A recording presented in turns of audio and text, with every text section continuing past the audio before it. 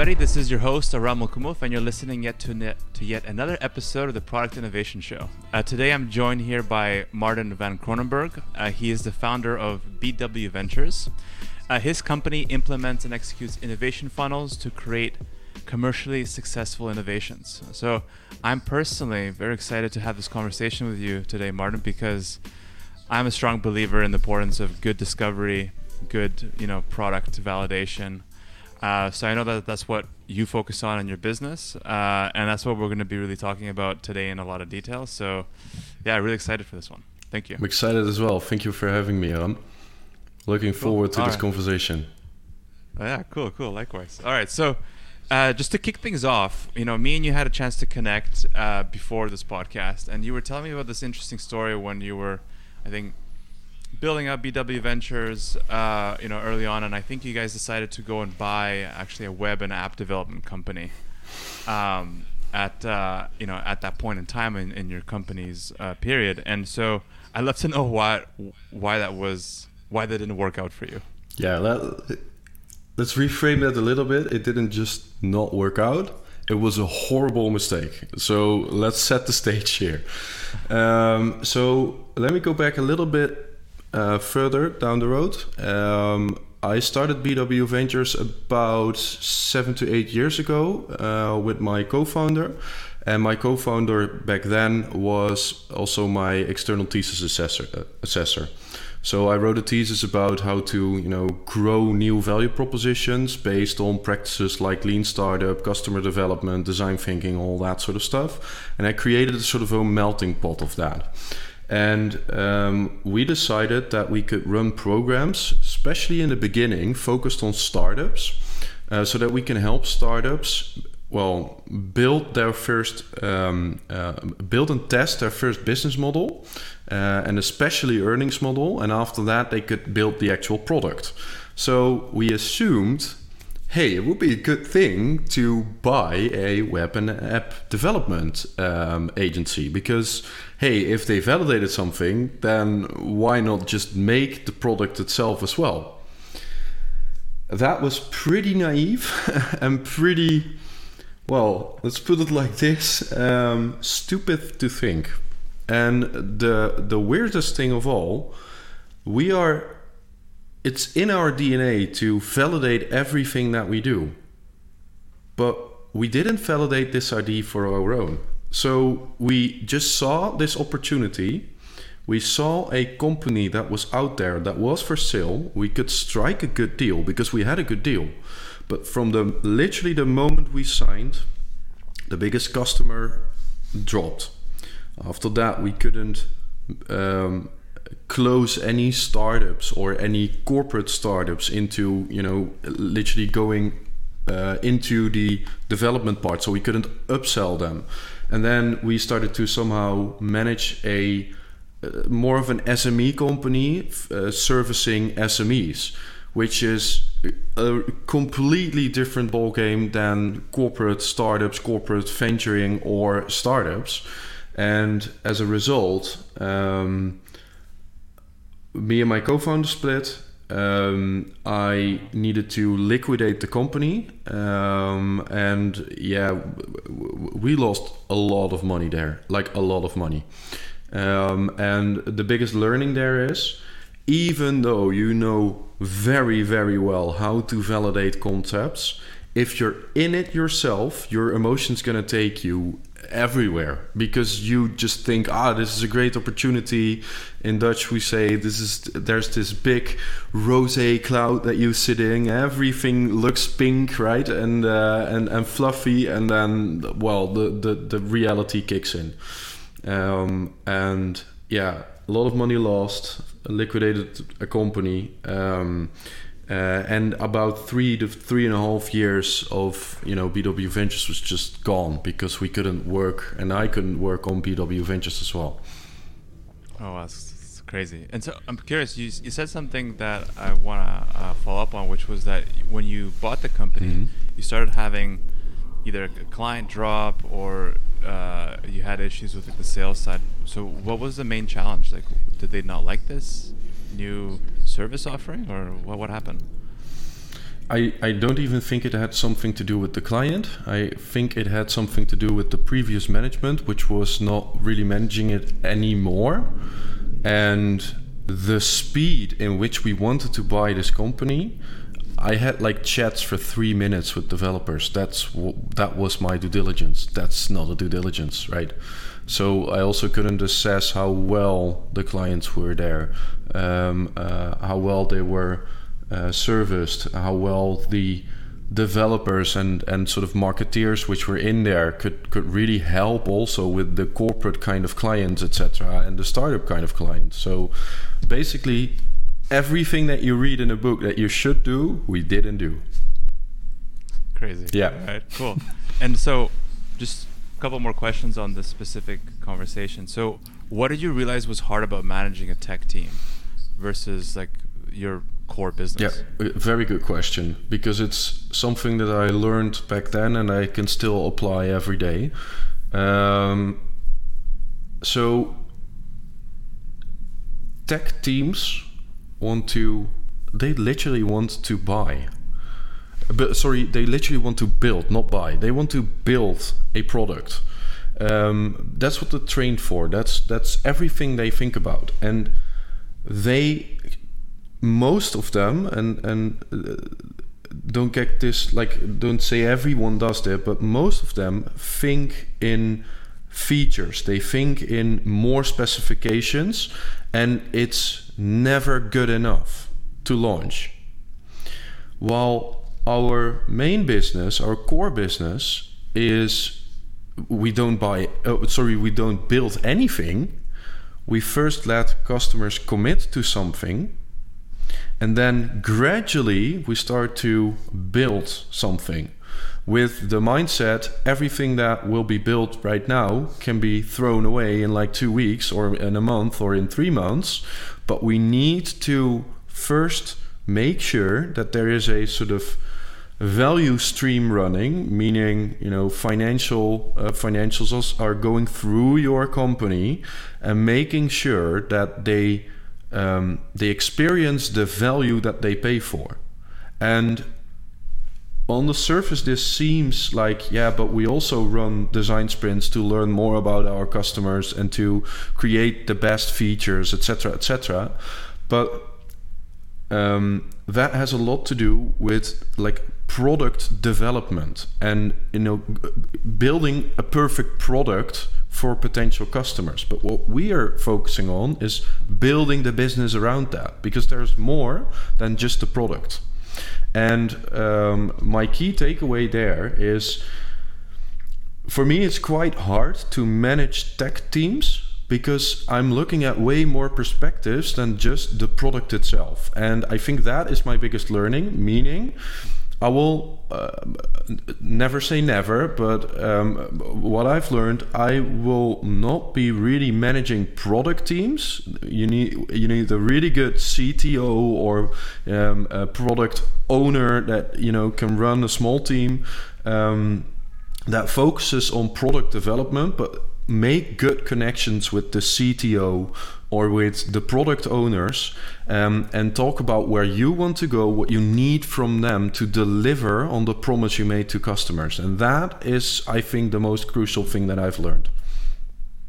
Interesting. And so it's my understanding that now you're focusing, so A, you're not doing any of the builds, but B, you're not working with more startups, you're actually going more corporate. Yep. And ventures. So what was that? What did you discover that you're better at, or a reason why you decided to focus BW Ventures on just more enterprises? So we started as a sort of pre-acceleration program for startups, as I just mentioned. And when we started out, that was very new, as in not a lot of accelerators and incubators were there in especially Western Europe, particularly the Netherlands. So we could create a market because of this sort of buying of another company, we completely lost our top position there, and there were popping up incubators literally everywhere. The smallest village has an incubator here. And yeah, I mean, it's good in some ways, but on the other hand, I don't see the added value of that. So that was one part of, you know, what I was thinking about. This will not work. I still do see that I can add a lot of value with this process, and literally this other way of thinking with regards to building new value propositions and building new companies. But the other end was, it's super hard as a consultant to make your money with startups. It's the easy route. Tell me about it. I mean, it's great fun because the dynamics are completely different. But you need to have like 7 to 10 years to really make a living out of that. And I think, you know, the opportunities that I spotted once I started to really validate our own business model again, because, you know, after that whole beep show, I got like half a year to from my investors to revalidate our own model. And that is where I figured out that a lot of corporates, especially in Europe, have trouble building new value propositions or businesses, so not within their core business, but the adjacent business parts. And if they want to invest in startups or collaborate with startups, you know, the trouble there is almost the same thing. The great part of that is the solution, how I can solve that issue, is exactly the same thing. So I'm still working a lot with startups, but now they've got the funding from corporates or VC funds that we work for. And that, you know, also when you find something that really works, you can really hit the acceleration pedal and you know, do a lot of stuff because you're not too focused on raising money first and all the other parts. Yeah, that's interesting. So you really act as that bridge in some cases between a corporate innovation division and like the startups who can be brought in to support some of like the agendas. Yeah, exactly. Cool. Yeah, and if I could go one level deeper there, if you look at innovation from a corporate perspective, I think there are 4 tools. You can invest in startups or scale-ups. You can create your own ventures, so corporate venturing. You could do joint ventures, like the Philips Douwe Egberts is a very big one in the Netherlands or in Europe. And last one, you can just buy companies, right? Using M&A thing. And these are the sort of 4 tools within our tool set once we want to start or build new companies for corporate organizations. Okay, cool. All right, so jumping into the main beef of our interview today. So I think thanks so much for like the background in terms of like BW Ventures, how you got here, why you're doing what you're doing and stuff like that. Mm-hmm. So the next while of the conversation, I really want to focus on, I think, 4 of the main topics that we discussed before, which was how do you go from idea to first commitment from customers, right? So 4 main parts, you know, I want to go through is idea, right?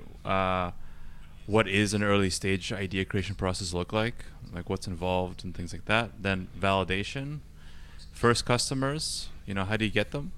Where do you find them? How do you get them? And then obviously, I think stakeholder management, because, you know, we've worked a lot with enterprises and corporates, and there's too many people to manage and involve, and decision making is slow.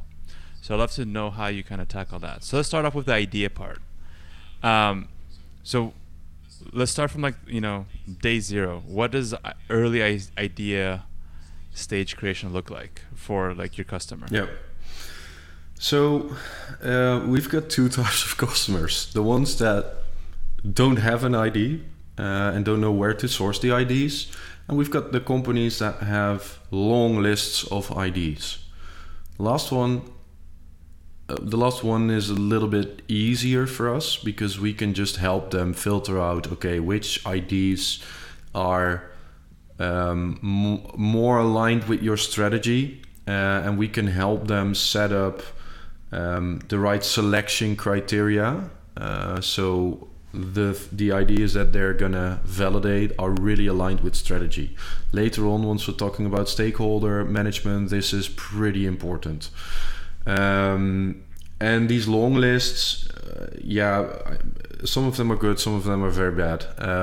My main thing is, don't put too much time and effort in ideation, because the only thing that can happen, the worst thing that can happen, is that you completely fall in love with the idea, build huge business cases, huge plans, and the moment you start validating, nothing becomes true, literally nothing. And that's not going to help anyone. So what we do, we basically have 3 things that we think are super important in the ideation phase. First, make sure you can fill in a lean canvas by Ashmaya. It's such an easy tool, and it's focused on getting your first idea on paper. So not the business model canvas, because it's for a different phase. It's later on in your process. In the ideation phase, just fill in a lean canvas, and you can fill that in within 20 to 30 minutes. If you're not able to do that, probably it's going to be quite a challenge later on as well. Then the second thing, and well, hence this is also designed by Ashmaya, but it's a small traction model. So if we are looking at the potential customers that we think have specific problems that we can solve, let's do a sort of super quick and dirty estimation of how big this customer group can be in the focus area that we're focusing on. For example, United States or New York, or in Europe, maybe just a city or a region. But do a quick estimation, and then literally on one notepad you can write out how many customers you think you need in the first 3 years to at least get a model that could break even or has the potential to scale. Also, that shouldn't take longer than an hour. And sorry, just a question. What's the purpose for doing that? Is to see like the TAM, or like how big the market could be for that target base? Yeah, is there a market, is the market potential at first glance good enough to even go into that market, especially for corporate innovation? Startups, for me, is a little bit different. Don't do that exercise, because you've got a vision, you've got your first plan, now build a team. For a corporate, because stakeholders are gonna look at this, they see, we can't scale that to 1 million users, so why do this? Why even put more energy in that?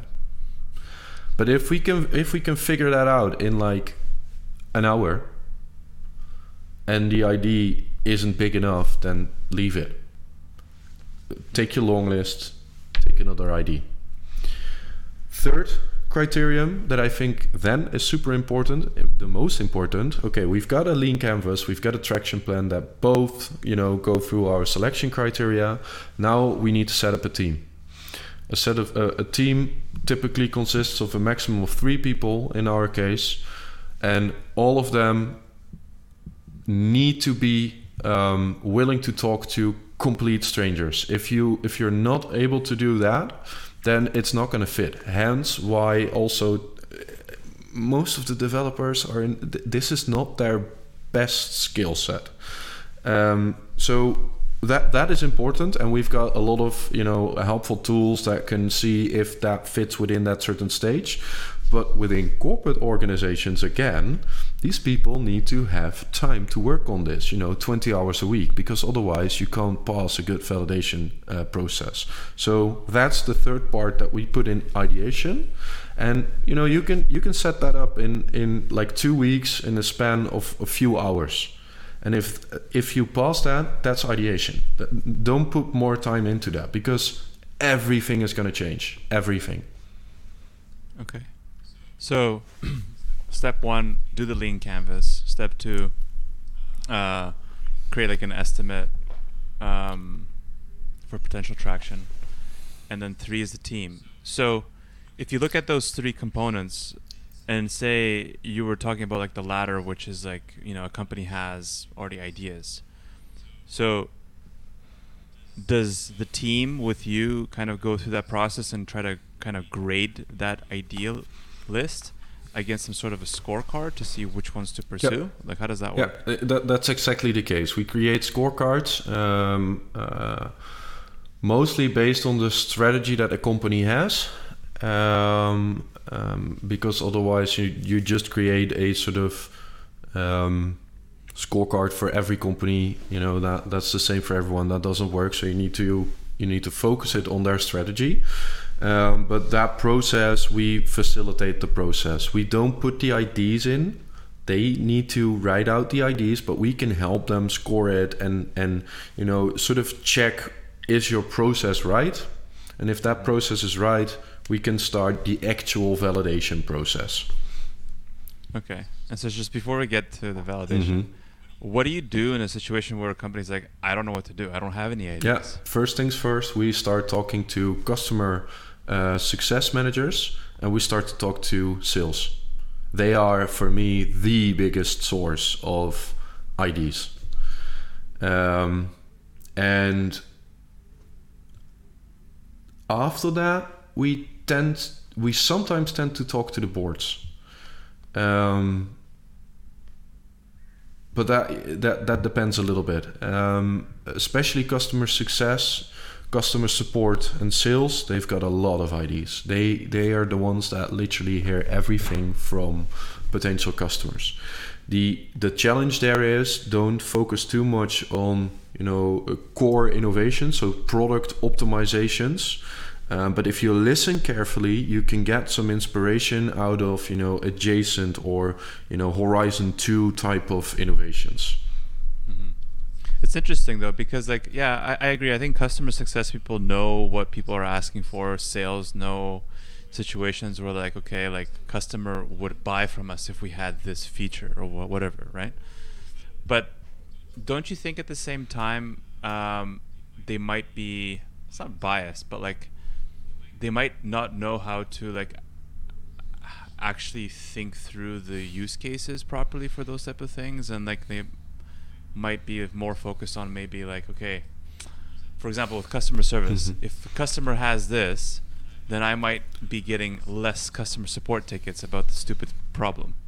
Or a salesperson could if I had this, then I'll be able to sell more and make more money. Yeah. Right? So I'm just curious about if there's any kind of potential biases there versus speaking to the actual customers. They're completely biased, but it's our job to at least be aware of these biases and talk to more than just one salesperson or one customer success or customer support manager.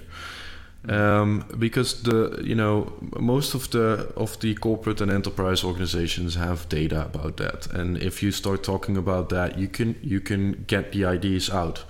Don't ask them to think about potential business ideas. You just want to hear what are the things that you hear most. Because if you start asking them, okay, what could the potential future business be like and that sort of thing, then you get into all the biases and they get sort of threatened and all that sort of stuff. That's not what you want to do there. The only thing that you want to do is listen. So what do you hear often, lately with customers? What are sort of trends, or what are the most heard objections right now?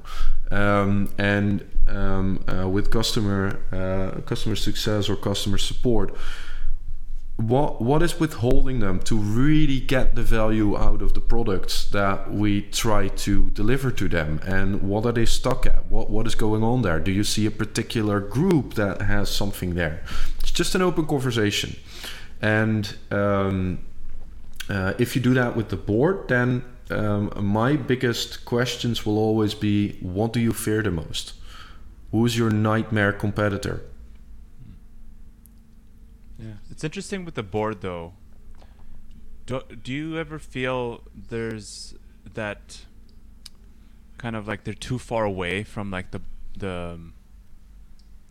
from like the bottom line? Like sorry, not the bottom line. What I'm trying to say is like sometimes when I come across the board, you know, in terms of conversations with our clients, I just feel they're too disconnected from like reality, and they might not know what's happening at like the, you know, sales level or the customer support level.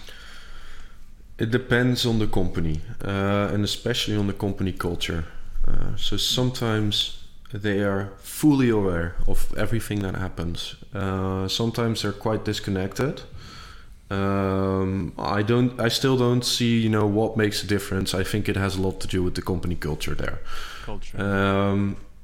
What I do find way more interesting with, if you're talking to boards, if you understand their top worries, their top fears, you get all the attention. And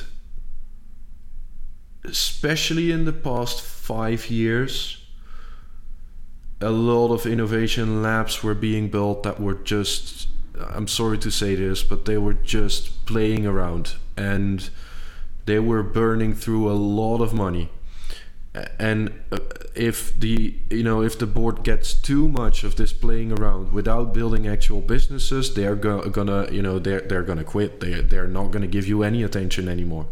So if you understand what is in their minds, what they are worried about, and you can help them at least get a better grasp of that reality with validation, etc., then you can get their attention, their resources, etc. So yes, it's an important part of that whole conversation, but it's a balance between the two. For me, there's no strict process there. It ranges from company to company. Yeah, so true. A good example I actually came across on LinkedIn. I can't remember who said it, but it was one CRO speaking to another CRO at large enterprises, and the guy was pitching him on like his company and the services, and the guy said to him some wisdom, and the guy shared to him some wisdom. He's like, you should be really trying to tell me where I'm not seeing things, or where I'm not seeing like the next opportunity, or what am I not considering that's happening in the market, or where I will be in 6 months. Because like when you strike, as you said, like with the board, if you strike that fear or that like missing out, or like they're doing something wrong, they're gonna, you know, waste a lot of money. That triggers them a lot more, because they're more like return on investment kind of focused, individuals. Yeah. Yeah. So true. Yeah. Okay. Cool. So we talked about idea. So obviously there's two different paths, you know, as you elaborated. So let's talk about validation. So you get an idea, you went through that scorecard, you've classified, okay, these are our top 3 ideas, or I don't know, however many you decide to take on, right? What happens next? How do you go validate it? So we usually use a 5-step process, and first things first, we do this in around 3 months. That's something different than a week. I'm going to explain why I think it needs to take 3 months instead of a week. First things first, we need to do problem discovery. And I think most of your listeners also know what problem discovery is, but problem discovery, in my opinion, cannot be done with talking to 5 people. What we do is we structure between 5 to 7 experiments. And an experiment in that phase is again talking to customers, talking to potential customers, end users, and other people in the ecosystem that you will be researching. So what do I mean with an ecosystem? Typically, there's an end user in the middle, and they are influenced by, for example, other people in the company, or if it's in another market, by other institutions. And we want to understand what the bigger picture of that problem is.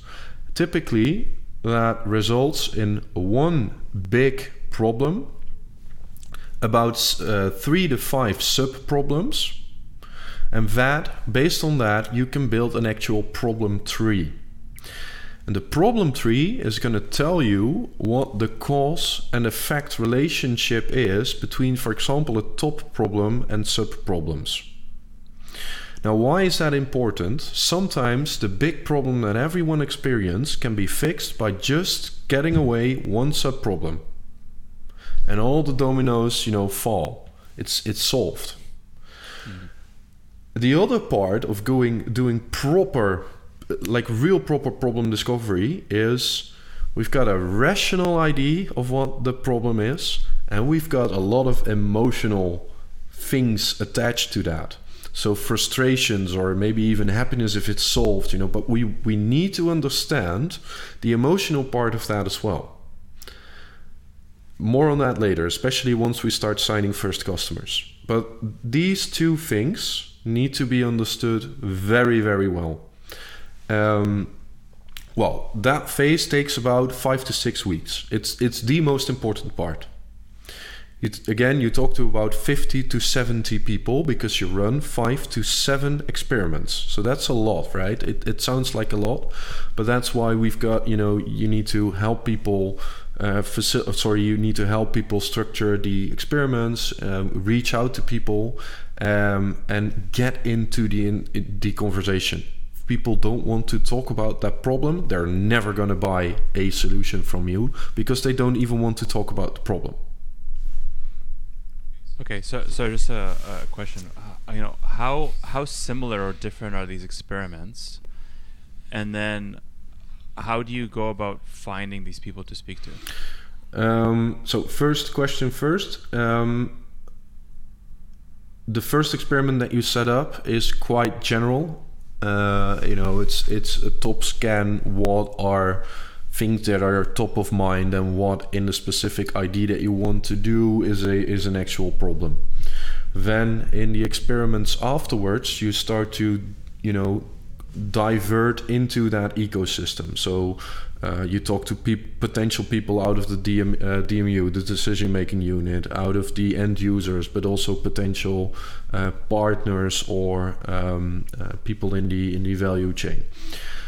Then the further you get into that problem discovery phase, the deeper you go into there. You're going to quantify how many times something happens, what it costs, so you get deeper and deeper into the core of that problem and the sub-problems.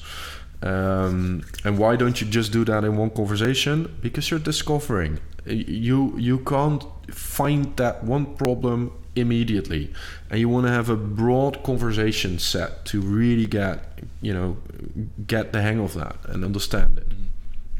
Second part, actually, that's quite a lot of cold acquisition tactics that you use. But the funny part here is you're researching something. You're not selling anything. And if it's truly a problem that is worth solving, people want to talk about that.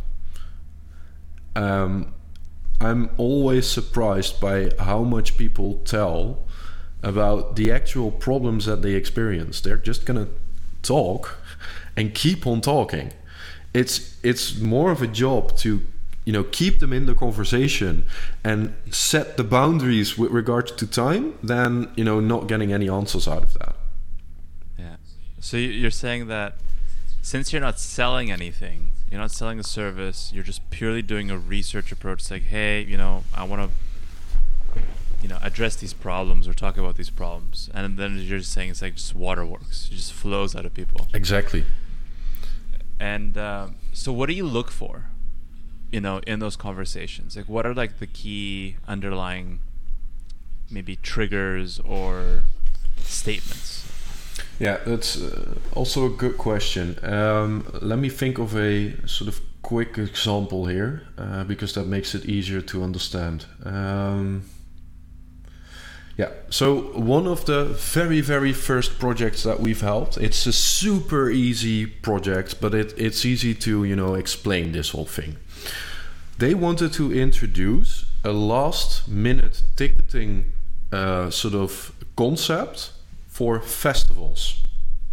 So if you buy last minute ticketing, you get higher discounts because there are a lot of festivals that don't sell out, and you've got people that at the last moment want to do something. So what you want to learn there is, hey, last time you went to a festival, can you tell me a little bit more about how that process worked? What was your biggest problem before you got there? How did that work out? How did your ticket, buying your tickets, etc. work out?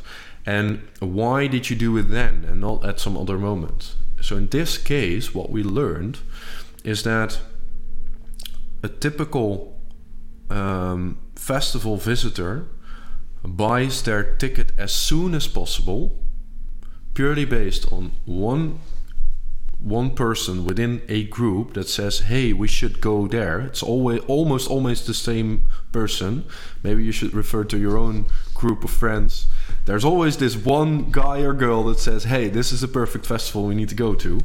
And then the rest just buys as quickly as possible because there is a social pressure that they want to be there. And that's what you learn out of such a conversation. In this case, we had 2 experiments to really get to this conclusion, but that invalidates the complete idea of last minute ticketing for festivals, because they want to buy as quickly as possible, and that's where the pressure is. Now, because in this case we didn't kill the project, what we learned, and this was purely sort of coincidence that we figured this out.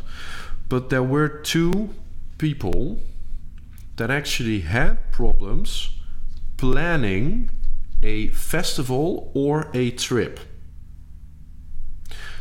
The coincidence there was that both of these people were very young parents with young children. We started to learn more about that, and we found a list of problems that they walk into if they want to go somewhere, especially if they have young children.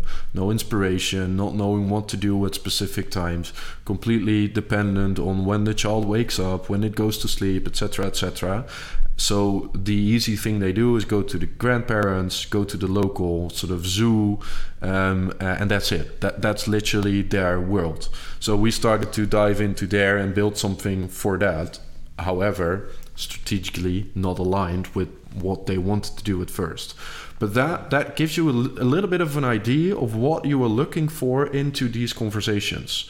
So you want to listen with an open mind, and in the background validate if the problems that they have can potentially be solved with an idea that you have. That's the main thing that you want to focus on in problem discovery. Okay. Yeah, thanks for that example. Yeah, it's enlightening. I have 3 kids, so I know the problem when it comes to freaking going to a festival. Like, I gotta find where to put them. So just with the validation, you were saying it's a 5. There's kind of 5 steps. The biggest focus that takes 5 to 6 weeks is the problem definition. So what happens next? Solution discovery. And solution discovery, in my opinion, has nothing to do with what competitors are doing. What you want to learn is what are the existing alternatives that people use to actually solve the problems that they now have. Because we learned what problems they have, but now we need to understand what their current state is. So how do they try to solve it right now? Do they even have a solution? That doesn't mean that there needs to exist a solution, but what do they use? What do they pick up? Where do they go looking for that solution? And that's going to learn you a lot about what the sort of range of or not really range, what kind of areas you need to look for proper solutions that can help them. In the end, what you will get out of that phase is first their desired state. So where do they want to go to? What do they want to get out of a solution?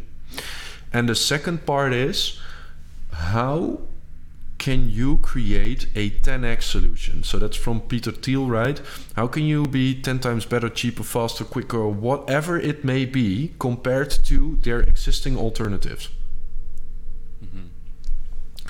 Okay. And in that phase, it's again 3 to 4 experiments. You talk to 30 to 40 people in these conversations because you're still discovery, and that's going to take you about 2 weeks because you can call back people that you've spoken to before. You get referred to other people because the snowball of talking to more and more people is rolling there. Yeah. Is it the same people you speak to from the problem definition and the solution discovery? Sometimes yes, but we try to get a mixture there. So 50% of people that we've already spoken to, and 50 new kind of people that weren't in your process before. Okay.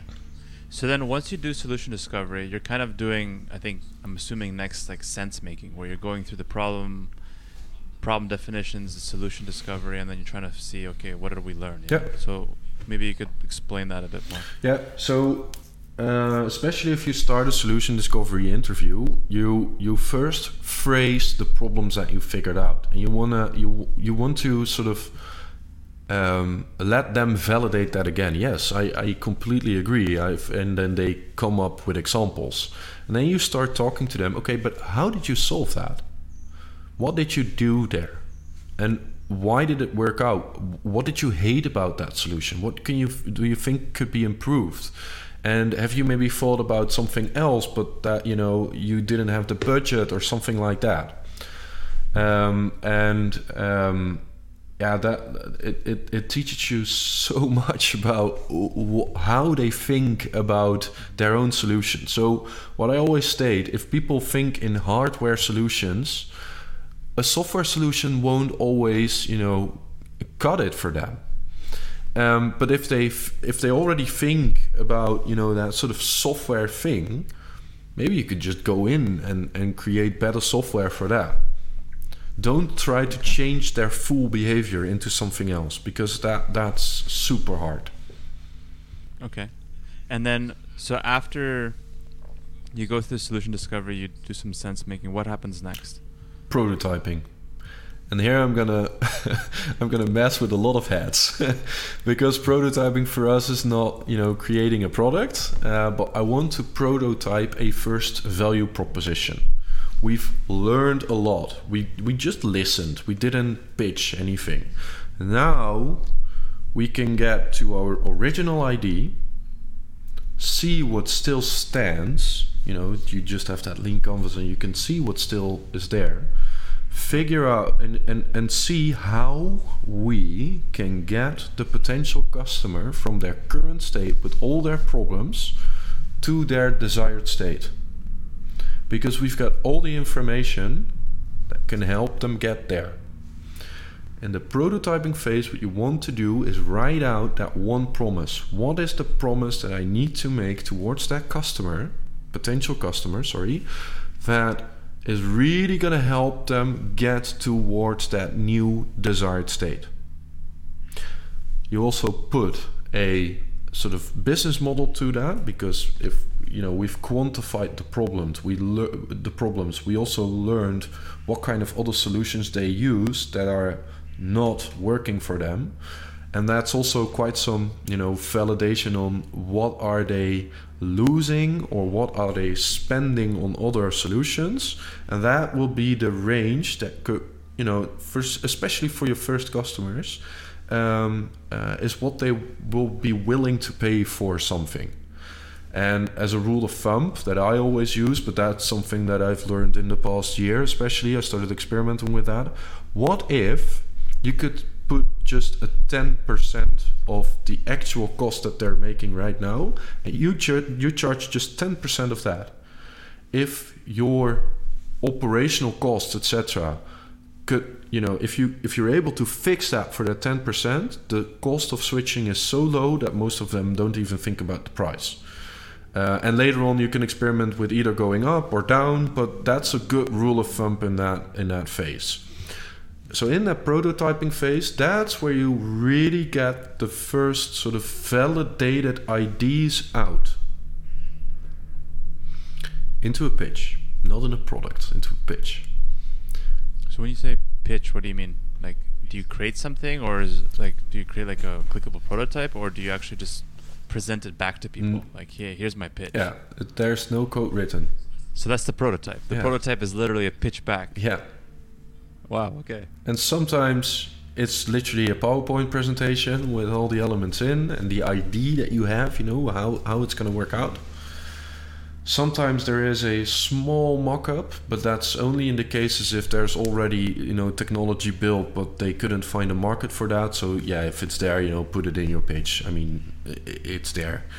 But typically there's nothing there. No mock-up, no nothing. The only thing that you have is a PowerPoint or a video or just a written out pitch for yourself that you can go and call back to the people that you've spoken in problem discovery and in solution discovery and mention, hey, I want to come back to you with all the research that I have done, and I think I've got a solution for the problems that you've experienced. So if you've got 10 minutes, please listen to what I figured out. This is how we think we can help you. What I need from you is a commitment onto this pitch. That's the pitch MVP phase, so that's phase 4. Mm-hmm. Meaning, a commitment can be in sort of various levels. The lowest level is, hey, send me an email once you start launching. For me, that's not really a commitment. Yeah. Highest form of commitment is someone just signing a contract or prepaying for your solution. What we strive for is a minimum of a letter of intent, but the letter of intent is written out. Hey, we've had this conversation. In that conversation, we talked about the actual problems that you experience. You could just put that in. We will solve that by developing a product in the upcoming 6 months to a year, for example. And in that product, feature A, B, C, and D will be in there. Because A, B, C, and D will actually help you solve that problem. If the product is there, you will start paying for that service or product with the amount that you put in the business model, right? Then, for example, if it's going to be a subscription model, don't let them sign for 1 month. It doesn't make sense. You're not really validating. If it's a subscription model, let them sign for a year, because then you really understand if what you have figured out is going to match what they want. Now here's the interesting thing, because now you're getting into sort of phase 5 to round off phase 4. We do about 10 to 20 pitches, and in practice what we've learned over the years, when we started out doing this process, we were managing to convert about 40% of the people we pitched to into a signed LOI or contract. In the past year, and this is quite ridiculous, but in the past year we managed to optimize that process and get into 79% of everyone that is being pitched to signs the actual letter of intent or contract. So we're getting better at this. Mm-hmm. Clearly. Yeah. Now, what's the ideal of this? The ideal outcome is that you have commitments, and it's a sort of mutual promise, because you promise that you are going to solve that issue with creating the right features. They promise that they will pay once it's there. Now you can create a business case that is actually based on actuals. You've got people that commit to that price. You understand what you need to develop to deliver on that promise and get the first dollars or euros out there. And especially for your first year, it's easier to create a business case. Not all the risk is out, because you can't de-risk the full business case, and it's not going to be predictable yet. But you've got more validation than just launching a product team, building something probably costing $1 million or even more, without knowing what people want to pay for that. And that's what you're doing there in that phase. And then in the business case phase, it's easier to first, get more resources because you know what you're asking. And on the other end, you understand what you can get in return from potential customers. And these two could really help get the idea and the business case across without, taking a lot of risk. Yeah, it's interesting. And so when you do these pitches, is it mostly that you try to get people to commit to, like, say, a year on a SaaS agreement, when the product's ready, or do you what's like the majority of like the levers you pull on? Is it like you get some credits for when this launches, you get 50% off when it launches or whatever? No, just pure like commitment. Like, give me 1 year commitment. Okay, I love that. That's what I always say to people. Like, I need a financial commitment that's like really tangible and noteworthy. Yeah. Because everything else is just like Mickey Mouse. Yeah. The only thing that you test if you give them a discount is, do they commit to the discount and not to the actual, price?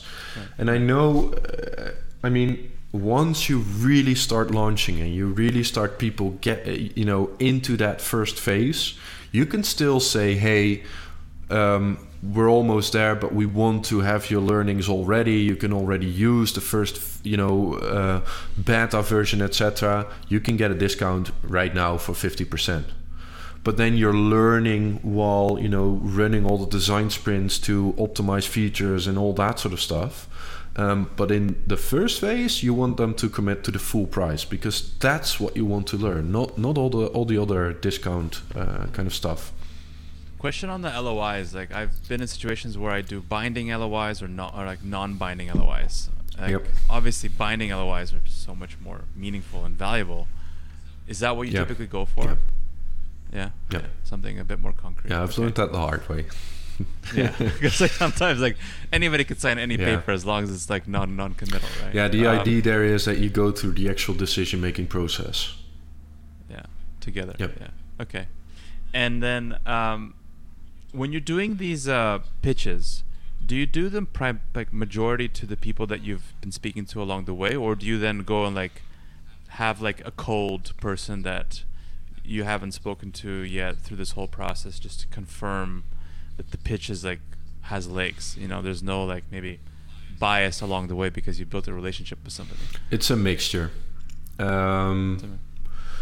Yeah, and I'm going to be quite honest here. On the one hand, you need some success. So just talk to people that you've already spoken to, because otherwise morale in the team and in everything is going to drop dramatically. And especially the first pitches, if that's a success, they're eager to get more. Then and then start talking to cold, just cold acquisition kind of things. But you already know who experienced the problem, what they experience, and they're in that same bucket. So still, you can get quite high conversion rates there. Yeah. Okay, cool. So that's very helpful. So I guess that's the third part, which is like how to get the first customers that we want to talk about. Yeah, definitely. Okay, so then once you do that, you get those commitments. You say, I have 50 people who signing this contract. I don't know if we should go into stakeholder management and quickly talk about that, but then what happens next? I think this also has a lot to do with stakeholder management. So you've got the business case there. You've got people that signed, right? Typically, I want to have at least 10 up to 20 people because that's also the range that you want to have in your launching or pre-launching or whatever kind of description we're going to put to that. But you just want to prove that the product actually solves the issues that you promised and that people pay for the other part. So for me, that's a proof of business, right? There's business going around and you're actually solving something. But before you can get there, you need to get the budget to build the first version or the MVP or however you want to call that. And that's where a lot of stakeholder management comes in. So if you're doing this properly, this is not going to be a big surprise for the board or higher management or the people that you at least get money from, because during that validation program of like 3 months, you try to talk to them at least every 3 weeks but optimized every 2 weeks. Just a conversation of half an hour. This is what we did. This is what we learned. We think it's going to go that direction. If you have something to comment, please do it now, because if you've got an assumption, we can already test that right now. Then the case is building up, and then because you know what kind of money you want from them, that's what you can ask there. That's for like the more advanced people doing validation. If you want to go pro level, what you do is before you even start validation programs, you've got budgets assigned to the 2 phases, so the pre-acceleration phase and the acceleration phase. If it's not going to cost you more than, for example, $250K for building the first version of the product, then there's a small investment committee or an innovation committee that just says, hey, you've got all the check marks that we want, here's the budget, go build. And then if you need to scale, then you're really going into boards, etc., etc. So that's more of the structuring of the process. Talking about the stakeholder management, if people are having doubts about what you are doing and why things are not working out, you've got that, you hear that already in the, bi-weekly meetings. So you can still gather proof that it works or doesn't work. If it doesn't work out like you think it should work, then just pull the plug. Because you can try to convince them, but it's your job to get to the harsh truth. Yeah. And that's the only thing that helps everyone in stakeholder management. Inform them as early as possible. Keep them involved into that process on highs and on lows. And be super transparent about what you need. And if everyone aligns on the criteria that you want to get to, for example, 10 to 20 signed LOIs, binding LOIs, if you understand what kind of budget ranges you can work into to launch that first version of that product, then there's nothing or no one that says, hey, I'm completely out, because we've discussed everything. We were very clear on what we want to do and get towards. And that's super important if you're working in something that's not predictable, because what you're doing is not predictable. There's still a lot of risk in there. But this helps to at least stage and phase out the unpredictability of what you're doing. Yeah, I'm assuming you've been in situations where like you've had pushback from stakeholder management and or whatever. There's a pivot, or whatever happens, along the way through, definitely the process that we talked about. How many times have you actually killed the entire like idea or the project altogether versus pivoting to some other approach or some other angle? Depends on the company. So if there's a long list of ideas, I'd rather kill than pivot. Okay. And that also depends on do we have enough information to actually pivot?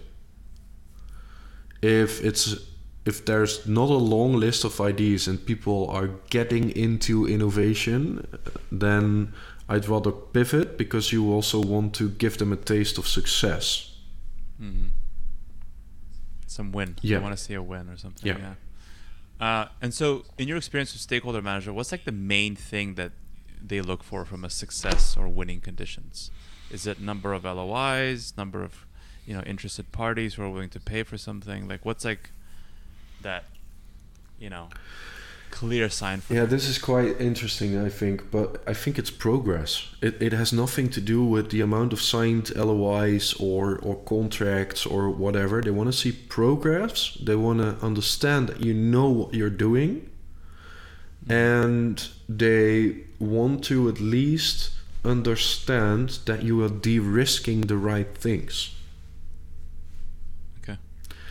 And to prove that, to back that up, you've got LOIs, your contracts, you've got all the conversations, etc., etc. Yeah. So people are most of the times too scared, in my opinion, to build a super big business case with all the numbers, all the information in there, because they think the decision makers are going to ask for that. Yes, a business case is important.